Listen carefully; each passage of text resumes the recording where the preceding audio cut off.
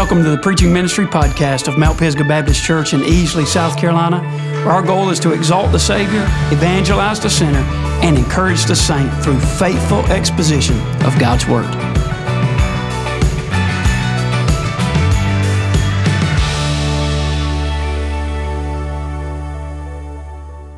I want to ask the worship team to begin making their way down. Would you remain standing while they go down? Because I want to just share a quick story with you. It's not part of my sermon, but I believe it may be what's on the Lord's heart and mind. I was raised in a wonderful Christian home, but in a denomination that taught that you could lose your salvation if you didn't act good enough and behave righteously enough to maintain and keep up your part of the bargain. When my Granny Stone passed away, there was a lady that cornered up my papa in the corner of the kitchen there at the house where she had passed. My granny had only been in the Lord's presence for 4 or 5 minutes when this well-intentioned sister cornered up my papa and said, "Sister Juanita's gone to her reward, and if we have any hope to see her again, we're going to have to strive and strive and strive and strive and hope somehow we do enough to make it in." It was a time of death and grief for our family. That wasn't the time for me to have a preaching session in the kitchen. But sitting on the couch, I just quietly began to hum a great old Baptist hymn. My faith has found a resting place, not in device nor creed. I trust the ever-living one. His wounds for me shall plead. And I need no other argument. I need no other plea.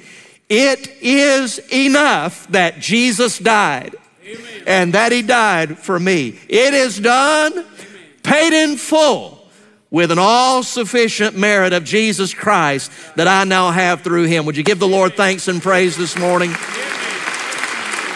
As you're being seated, I would invite you to turn with me in your copy of the Word of God to the book of 1 Kings chapter 18. 1 Kings Chapter 18, while you're finding that passage, I want to say it is a privilege to see special friends and guests. I've had members of my church from Blackshear in both services this morning.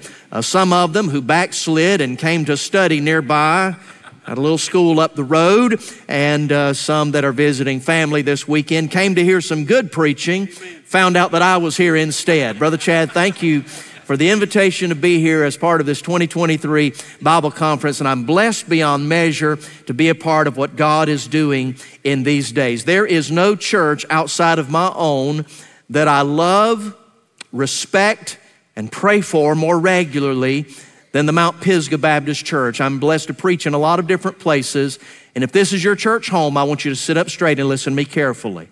What happens here each and every week is not happening in most churches across this country. You are blessed beyond measure to be a part of what God is doing in these days. And if I were you, I would not miss any single service of this week's Bible conference. Pastor Chad has brought some great preachers in for the rest of the week. It's uphill. From here, you've got Dr. Ron Lynch, you've got Dr. Stephen Rummage, Pastor Brad Waters. None of them are strangers to this congregation, but if you are newer to Mount Pisgah, you may not be as familiar with them as others, and I'm just going to tell you, they are anointed men of God, and you're going to be blessed and encouraged, strengthened, and challenged each and every evening. And who knows but what God really wants to do in your heart, your life, your family. Dad, the life of one of your teenagers. Mom, that little boy or that little girl that you're trying to raise to know the Lord. Who knows but what Monday night or Tuesday night might be the night that's on God's calendar to really touch their life in a way. Who knows but what in one of the services later this week, God is going to bring your prodigal home. Who knows but what later this week God may restore your marriage. You say, my marriage is not in trouble. It may be in more trouble than you realize, but God may do a work of grace, and you never even know the danger that you avoided. So I want to encourage you. You be in your place, your spot, with your Bible and your heart open to have what God wants to do accomplished in your life this week. Well, this morning I'm well aware that our pastor has just preached from 1 Kings chapter 18, but this morning and this evening, I want to pick up where he left off last week. He spoke to you from 1 Kings 18 about then the fire fell. And if you were here last Lord's Day, you know the focus was basically what had to happen before the fire of God fell at the top of Mount Carmel. Today, I want us to examine what happens when the fire falls. And then tonight, you be back in your place. We're going to examine chapter 19 and study what we can expect to happen after the fire falls. And as a little preview, it's not all sunshine and roses. There are some things we need to be ready for when God begins to move. Hey, the devil's not going to take it lying down. We need to be ready to receive what God wants to send when the fire falls and be ready to fight the fight of faith after the fire falls. 1 Kings 18, I'm going to begin reading in the 38th verse. I'm reading from the King James Bible. You may swipe over to that on your smart device. And if you don't mind, if you're able, let's stand together to honor the reading of God's inspired, infallible, and inerrant book. 1 Kings 18, I'm beginning in verse 38. Then the fire of the Lord fell and consumed the burnt sacrifice and the wood and the stones and the dust and licked up the water that was in the trench. And when all the people saw it, not some of them, but all of them, they fell on their faces and they said, "The Lord, He is the God. The Lord, He is the God." And Elijah said unto them, "Take the prophets of Baal, let not one of them escape." And they took them, and Elijah brought them down to the brook Kishon and slew them there. And Elijah said unto Ahab, "Get thee up, eat and drink, for there is a sound of abundance of rain." So Ahab went up to eat and drink, and Elijah went up to the top of Carmel, and he cast himself down upon the earth and put his face between his knees, and said to his servant, "Go up now, look toward the sea." And he went up and looked and said, "There is nothing." And he said, "Go again 7 times. And it came to pass at the 7th time that the servant said, "Behold, there ariseth a little cloud out of the sea, like a man's hand." And he said, "Go up and say to Ahab, Prepare thy chariot and get thee down, that the rain stop thee not." And it came to pass in the meanwhile that the heaven was black with clouds and wind, and there was a great rain. And Ahab rode and went to Jezreel, and the hand of the Lord was on Elijah, and he girded up his loins and ran before Ahab to the entrance of Jezreel. Father, would you bless now the reading of your perfect word? As our Bibles have been opened, may our hearts, minds, and ears now be open to receive what you would share with this congregation, to the end that every life would be strengthened, that this congregation would be more founded, and that Jesus would be preeminently exalted. We make our prayer in Christ's name, and God's people together said, amen. God bless you, and you may be seated. The average church in America has learned how to operate in the strength of the flesh and the power of our own experience. Even in some churches that are more lively, if you look beneath the surface with any spiritual discernment, it's a choreographed clap. It's a pre-planned shout. It is as well rehearsed, planned, and choreographed as a high school marching band doing the halftime show on Friday night. We have learned how to operate without the help of heaven and the fire of God. Meanwhile, the church that Christ demands and that we desire is empowered by a wind that blows from another world. It is strengthened by power that comes from God alone. So our prayer in these days of Bible conference, in these days of a building program, in these days of revival at Mount Pisgah, ought to be, oh God, let the fire of heaven fall. Well, what should we expect when the fire falls? There will be evidence that God has been at work. For example, if I were to tell you that last night an F5 tornado ripped through downtown Easley, South Carolina, if you didn't come through there this morning, you head back after church, there's some things you would reasonably expect to see. Down power lines, perhaps some trees that are uprooted, windows that are broken, maybe even cars overturned, shingles that are missing. And if you walk through and it looks as pristine as could be, you would say, I don't know what happened, but it wasn't an F5 tornado. Similarly, if the fire of God really falls and you have to ask if it fell, it didn't. Because when it falls, where it falls, there will be evidence of the handiwork of God. Now, we need to be careful and cautious when we talk about the fire of God falling, because typically in the Word of God, when the fire falls, it's not a good thing and you don't want to be anywhere around. The fire of God fell in Genesis 19 against Sodom and Gomorrah. In Exodus 9 and again in Exodus 19, the fire of God fell as judgment against Egypt just before the exodus out of bondage. In the Old Testament, we read that two priests named Nadab and Abihu dared to offer what the Bible calls strange fire on the altar of God. And since they gave fire to God, God gave some fire in return, turned them into Old Testament crispy critters, and they toted their ashes outside the camp in their pockets. There are times you don't want to be anywhere around the fire of God falling. But in Acts chapter 2, when the faithful saints were gathered in the upper room in Acts, you remember on the day of Pentecost that the power of the Holy Ghost fell and sat down upon them as cloven tongues of what? Fire. The fire of God fell. And so it was in the days of Elijah that the fire of God came as an attestation to the true identity of the one true God. And I just want to say this morning, oh, that something of that nature would happen at the 2023 Bible Conference at the Mount Pisgah Baptist Church. Our text says, then the fire of the Lord fell. And these verses tell us not only what had to happen before the fire fell, it tells us what happened because the fire fell. And I want to submit 4 of them for your consideration, 4 things that will happen when the fire falls. Number 1, there will be divine transformation. Bottom line, things change when the fire of God falls.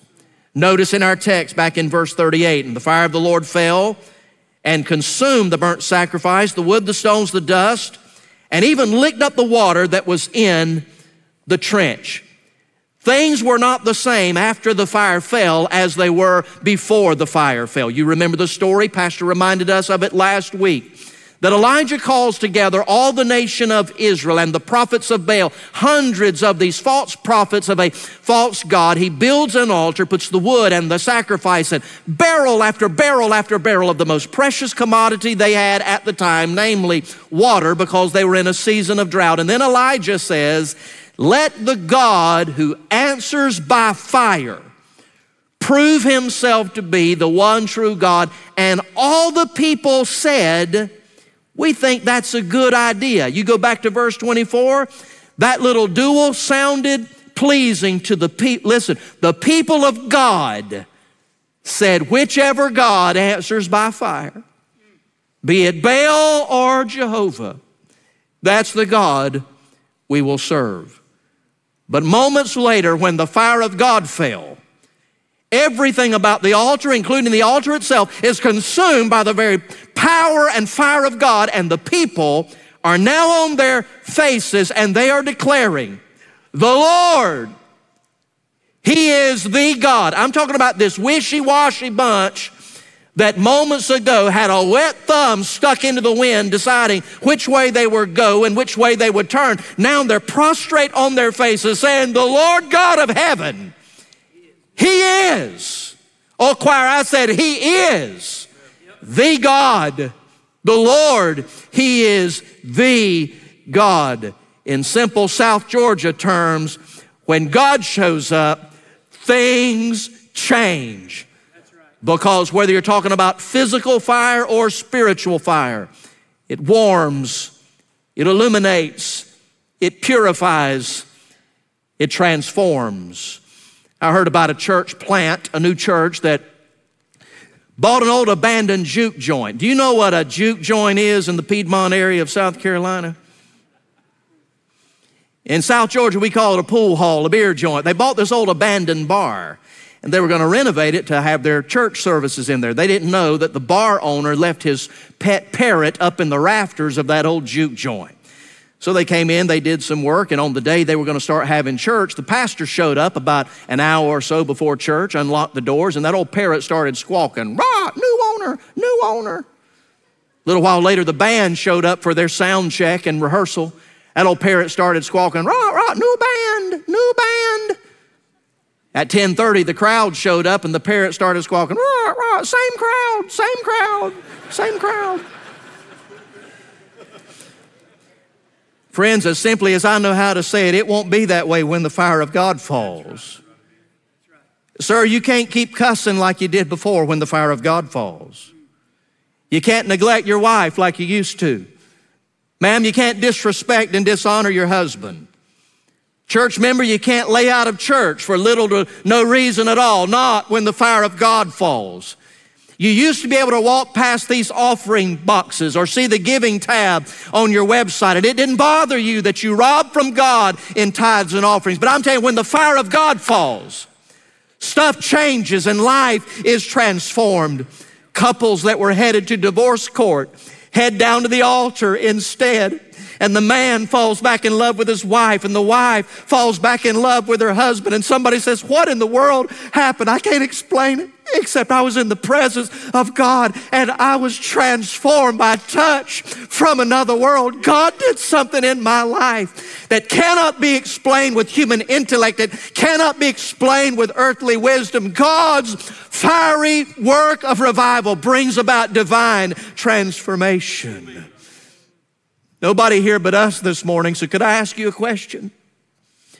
Do you have anything in your life you'd like to see God change? Today's preacher does. With 4 kids ranging from ages 11 to 20, there's never a day in my life, Brother Jeremy, that I don't have something going on that only God can do. A text from daddy won't fix it. A phone call from mama won't change it. But I need God to show up and do something that can only be explained as the power of Almighty God. And when the fire of God falls, the discouraged will be encouraged. The weak will be strengthened. The hurting will be comforted. The inactive will be inactive. I mean, there'll be somebody that only comes about every other Sunday morning. You look across the church and you see him on a Tuesday night at a Bible conference. What happened with him? The fire of God fell on his life. Amen. And things have been changed. The sick will be healed. The lost will be saved. The bound will be set free. And some old sourpuss that looks like they've got a face so long they could suck golf balls out of a gopher hole. You'll look across the sanctuary. They'll have their hands lifted in praise to God. You say, what in the world happened to him? I'll tell you what happened. He came in this place shackled by a heavy burden, neath a load of guilt and shame. But then the blessed hand of Jesus touched him, and now he is no longer the same. That happens, beloved. Amen. When the fire falls, there will be divine transformation. Secondly, we see now in verse 39, when the fire falls, there will be a dynamic adoration. There's a divine transformation. There's dynamic adoration. We get evidence this wasn't a Baptist crowd in verse 39, because when all the people saw it, they didn't act like the church of the frozen chosen. They didn't act like they were weaned on persimmon juice and baptized in pickles. The Bible says in verse 39, they fell on their faces and said, the Lord, He is the God. The Lord, He is the God. In other words, when the fire falls, it will not only show up in our private life, it'll show up in our public worship. You'll be able to tell when you walk in the door. From the first note till the final amen, you'll say, God's on that place. And God's on those people. Now, I've got to confess to you. I was raised in a Pentecostal church. He said, I knew it, Ethel. I told you that boy wasn't a Baptist. I was raised in a Pentecostal church, and when I was in high school, I out of conviction and study of the Word of God, left that denomination and became a Baptist. I did not do that because Baptists are typically known for our spirit-filled, exuberant, and excited worship. I preach in a lot of places where amens are as scarce as hen's teeth. And you couldn't get a hallelujah or emotion out of some people if you lit their underwear on fire. You understand what I'm saying? In some churches, you light the deacon's britches on fire, they'll die of third-degree burns before they do anything about it. I recognize that your shout may not sound like my shout. Your clap may not look like my clap. Your song may not sound exactly like my song, but when the fire of God falls, you won't come to church looking like you ran over your pet dog backing out of the driveway, or that you need a half a case of Red Bull to stay awake while Pastor Chad is trying to preach the word. Please understand, I'm not talking about false fire. I'm not talking about fleshly fire. I'm not talking about strange fire falling. But listen, friend, I can already tell about this congregation, same thing that's true of mine. Our great danger is not that we're on the verge of running the aisles and swinging from chandeliers we don't even have. Our great danger is we will become so accustomed to, comfortable with, and insensitive to the work of the Holy Spirit that we will yawn in the face of God and have an attitude that is lukewarm and lackadaisical and lethargic. We need to have a worship service that is marked by a dynamic adoration. I had not planned to say this, but while I'm in the neighborhood, can I pay a quick visit and share with you what happens or fails to happen when you as a congregation don't respond visibly and verbally in the music or in the preaching of the word? For one thing, when the pastor, and I'm just bearing my soul for a moment, Brother Chad, because in my church, sometimes I preach like you preach. I want to preach it bold and cut it straight. I want to say it where there's no equivocation, nobody leaves wondering what I was trying to say. And sometimes when I preach something that is cutting against the grain of the culture in which we have been immersed, it is as quiet as 3 a.m. in downtown Piedmont. You understand what I'm saying? I'm talking about dead as dead can be. And I wonder, am I the only one in the room that believes that's what the book says? So when we don't respond verbally and visibly in the service, it gives visitors the impression that that really ain't what this church believes. That he may believe that, but we don't believe that.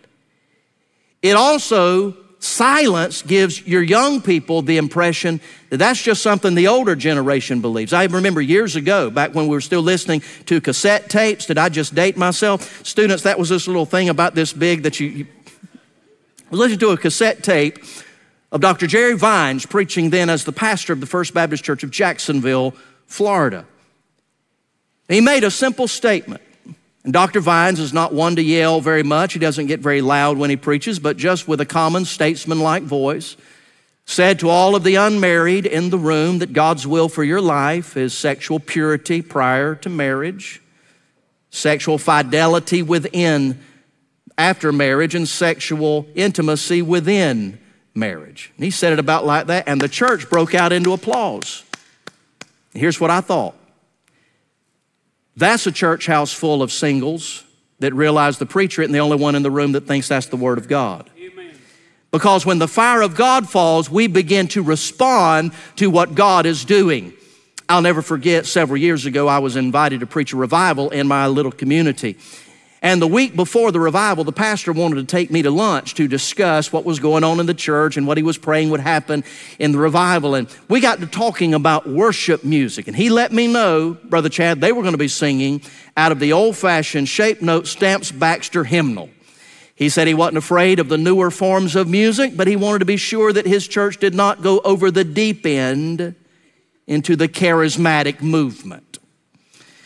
Well, I've got good news for him, having preached in his church Sunday night, Monday night, Tuesday night, Wednesday night, and Thursday night. They ain't nowhere near going over the deep end into the charismatic movement. I mean, they're in theological Kansas, brother. They ain't a cliff around anywhere.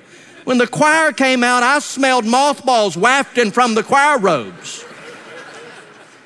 I think the music minister was a bivocational funeral director. Embalming fluid was coursing through his veins, and I mean a dead choir sang dead songs to a dead congregation, supposedly about a living Lord, and I just stopped by to tell you, something's wrong with that. There ought to be a hallelujah in the house of God. There ought to be a glory to Jesus in the house of God. Somebody ought to say, bless the Lord and glory to his name.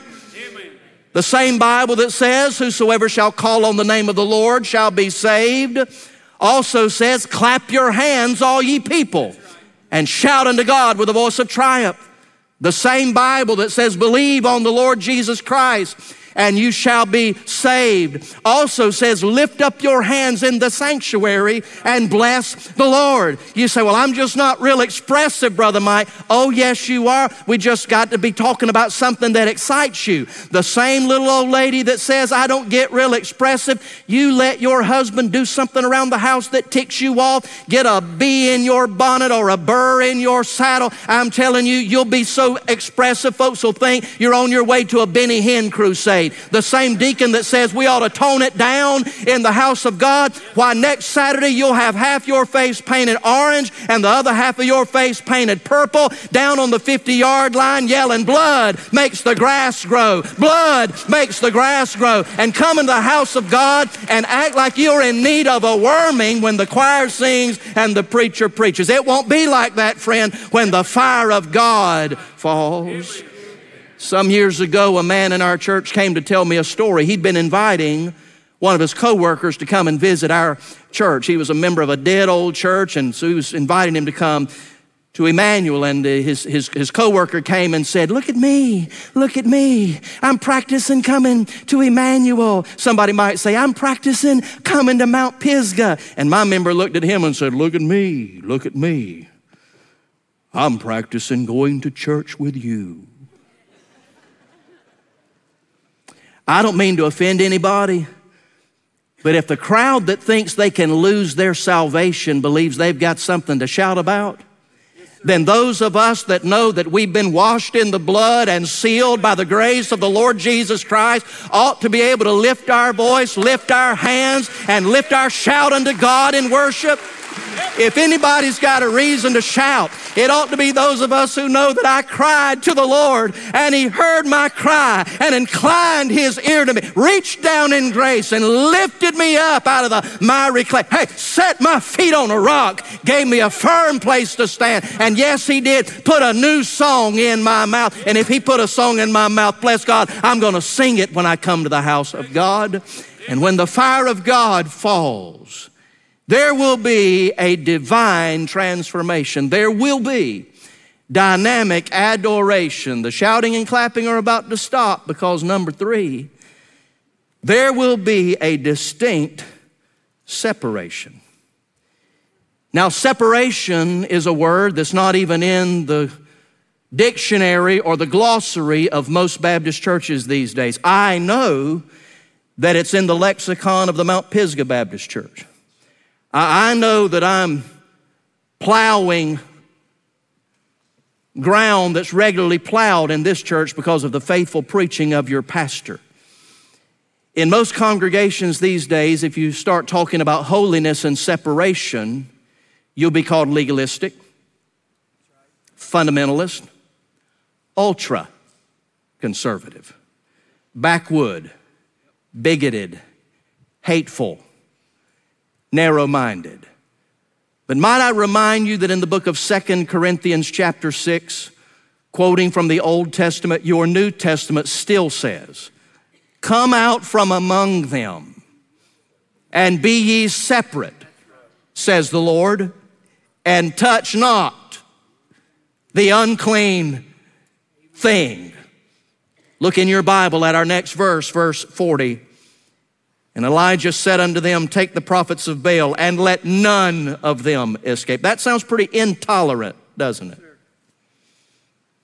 And they took them, and Elijah brought them down to the brook Kishon and slew them there. Well, so much for the little soft-talking, mealy-mouthed, sissified preacher who's got a spaghetti noodle for a spine and lace on his spiritual britches.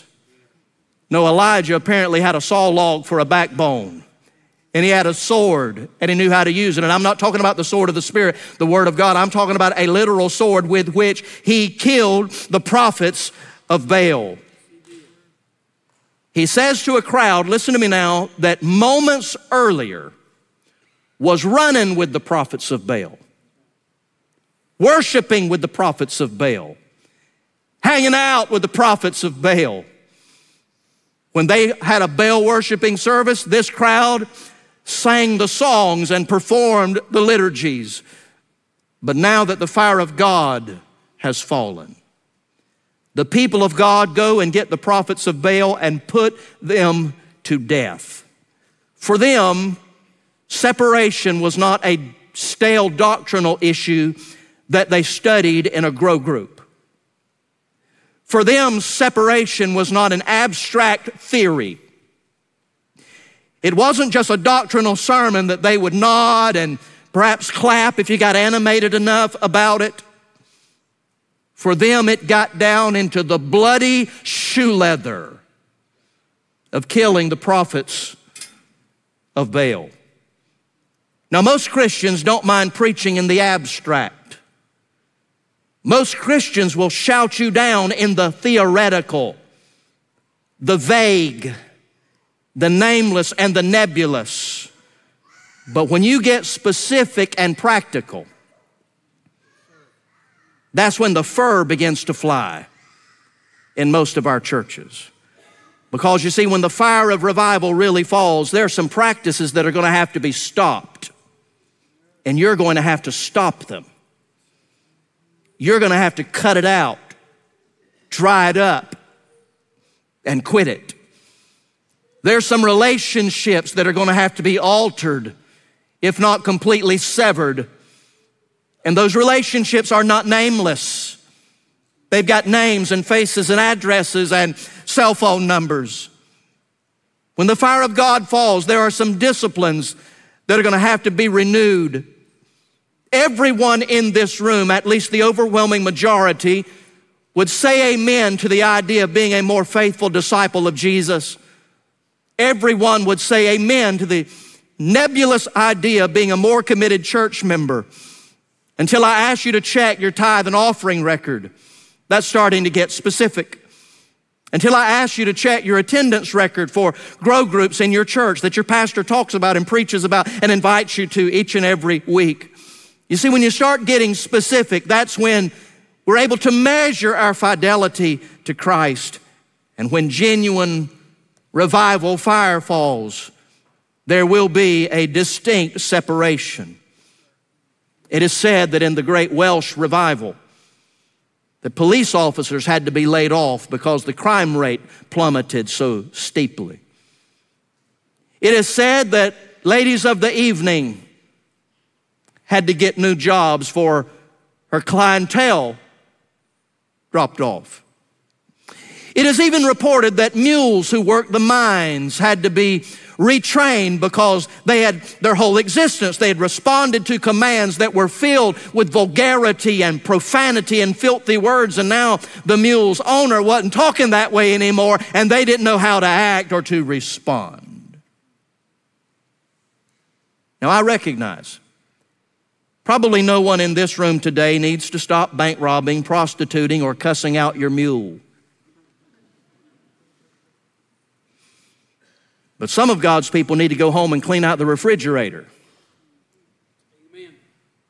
You ain't got to help me. I brought my own witness because my Bible still says in Proverbs 20 verse 1 that wine is a mocker, strong drink is a brawler, and whoever is led astray by it is not wise. You say, well, I'm not drunk. You're also not very smart. Yeah. If revival fire falls, there may be some in here that need to go home and cancel some accounts and subscriptions. Now, I'm not into cancel culture as the woke agenda of the world defines it, but I think some of us could benefit from a cancel culture of separation. To cancel that Netflix account because you can't handle it. Nothing wrong with the account itself except the fact you can't handle and honor God with it. To cancel some online subscriptions, to cancel some things. Some of you need to cancel some appointments that you've got later this week. There's some things that you've just got to cut off and have nothing more to do with me. I remind you of Elijah's question at the top of Mount Carmel. How long will you halt between two opinions? Now that's an old English way of saying, how long are you going to be so wishy-washy? How long are you going to be such a compromiser? How long are you going to sit on a fence and straddle the fence? How long are you going to live one way on Sunday and Wednesday night and a different way the rest of the week? How long are you going to dress one way on Sunday and another way during the week? How long Are you going to tell one kind of joke in the grow group and another kind of joke in the break room?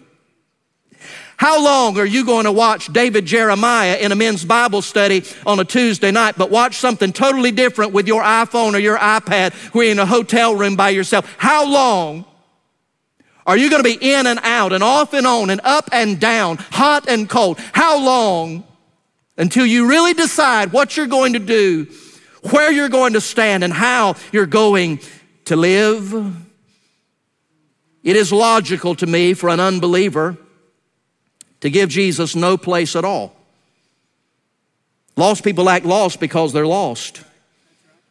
It's logical to me for an unbeliever to give Jesus no place. It's logical to me for a believer to give Jesus first place. But what is illogical for me for a professing believer to be wishy-washy? If the message of Jesus is true, and it is, he deserves everything. In fact, if you think about it logically, the only thing that Jesus could not possibly deserve, I'm talking about based on his claims of being God come in the flesh. The only thing that Jesus could never deserve is something. He either deserves everything or he doesn't deserve anything, because either what he said is true and he deserves everything, or what he says is a lie and he doesn't deserve anything at all. If he's not worthy of being a regular church attender, then he's not worthy of the 3 or 4 times a year that you might drop in and out.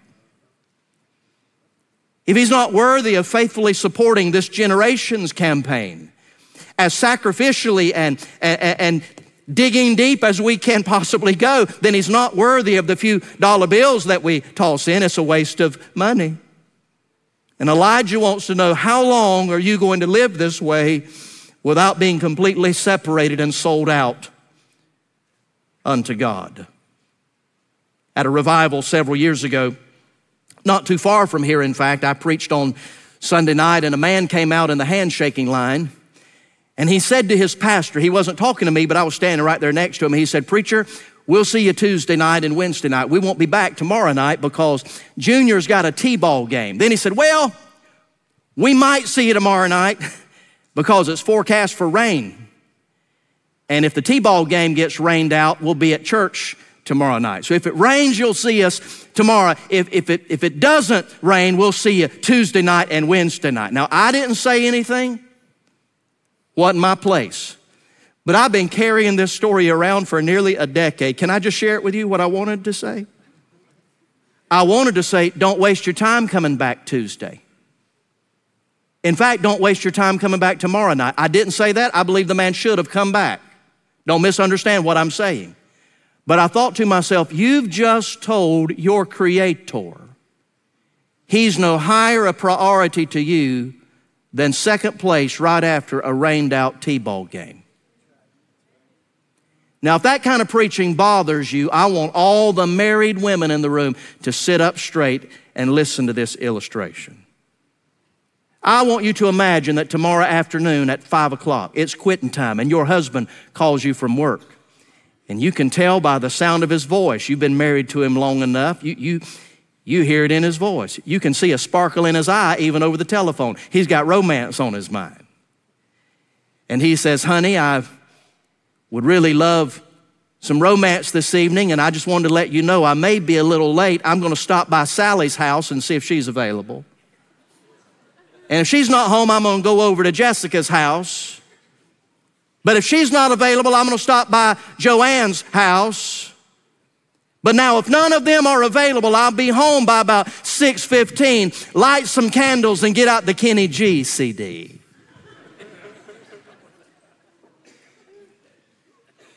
I'm not trying to be crude, but ma'am, if there's anything about you at all, his stuff will be in a box out by the mailbox when he gets home.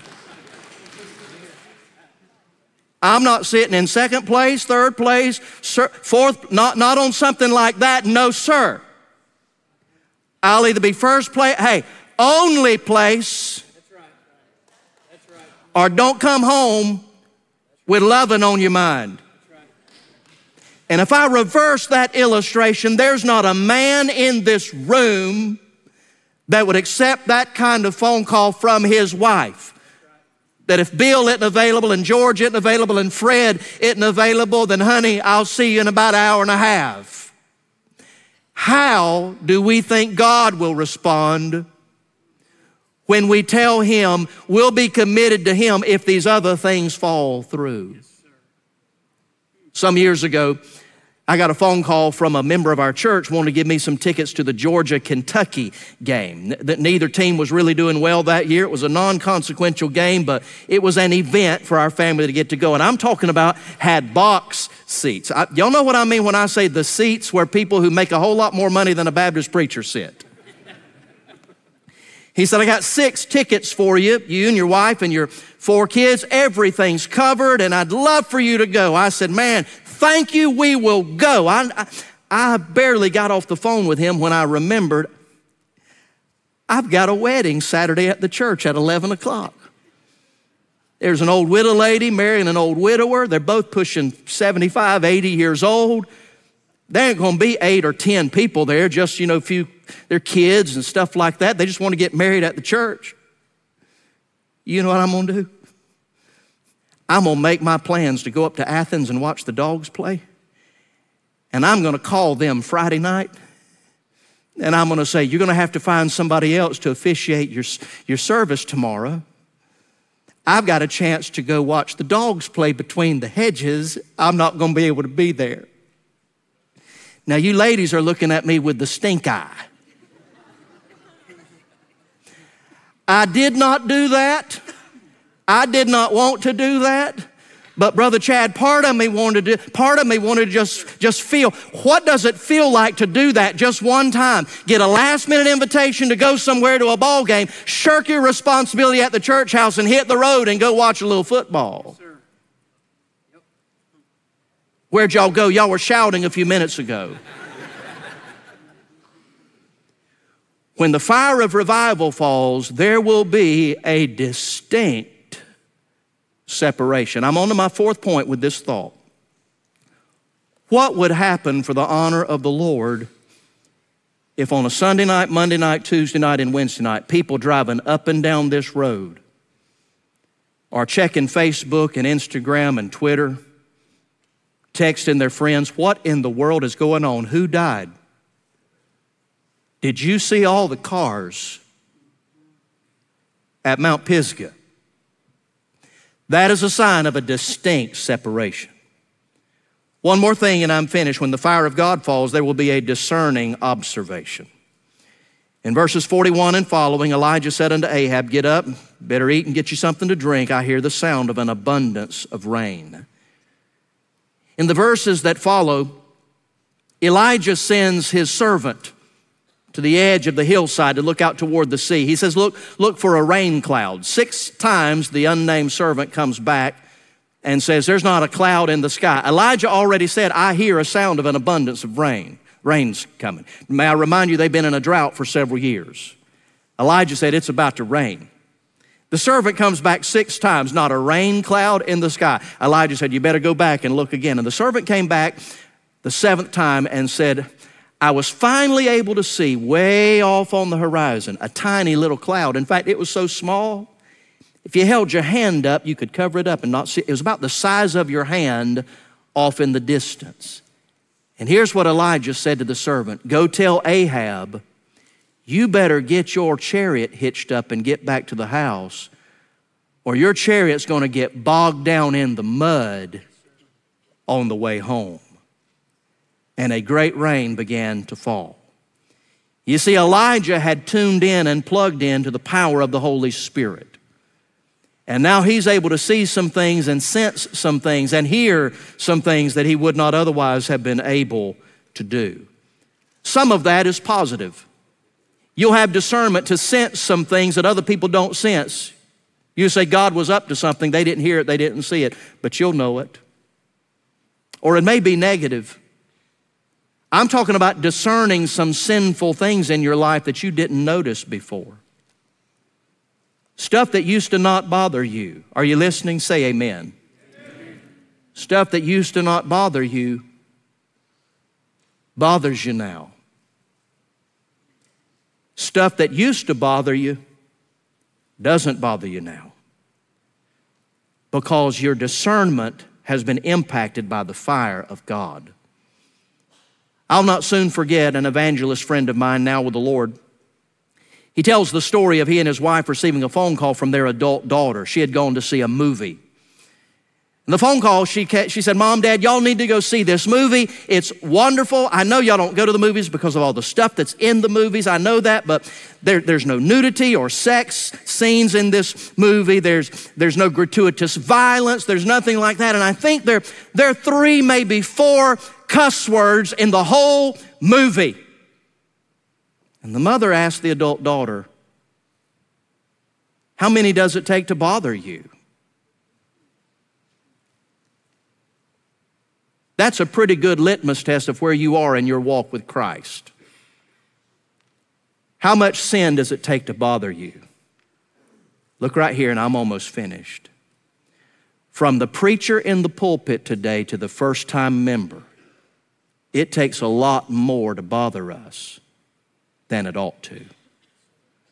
We have become so desensitized, and it's easy to understand. You're immersed in it at the workplace every day. You have to deal with it, young people. You deal with it in the classroom every day. You're trying to live for God, and you got classmates that don't even know if they're a boy or a girl.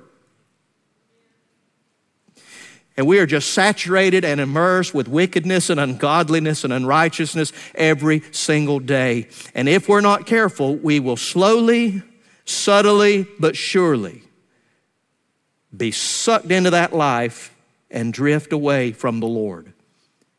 When the fire of God falls, the radar go back up. The tuner of our heart is tuned to the frequency of heaven, and we begin to sense some things that we didn't sense or see before. So here's a good question. How much sin does it take to bother you? Now, I don't mean to be unkind, but if you don't know anything that I've been talking about this morning, it's a pretty good sign you've not experienced the fires of God's revival in quite some time. And you would be well advised to get in this altar this morning and pray the prayer of Elijah we find in verse 37. "Hear me, O Lord, hear me, that this people may know that you are God, and that you have turned not just our hearts or their heart, but that you have turned my heart back to you again." Would you bow in prayer with me, please? I don't know all the ways the Lord may have used this message in your life this morning, but I do know this: God's Word wants to accomplish a great work in your heart. If you've never been saved, I'm going to encourage you in just a moment when we stand to sing to leave your seat and begin to step forward and tell this pastor, "I want to be saved." We'd count it the privilege of all privileges to take a Bible and share with you how you can be saved. Perhaps you've been visiting this church and you want to come and begin your membership process. Come tell the pastor, "I want to join Mount Pisgah." This altar is open. There's some issue in your life.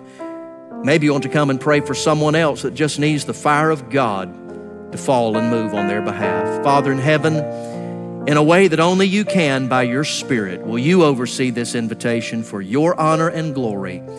And it is in Jesus' blessed name we make our prayer. Amen. Would you stand to your feet? We're all standing. Pastor Chad is going to be down front. Other staff members are here to receive you if he's speaking to someone else. As we begin to sing, you simply come in obedience as God leads you.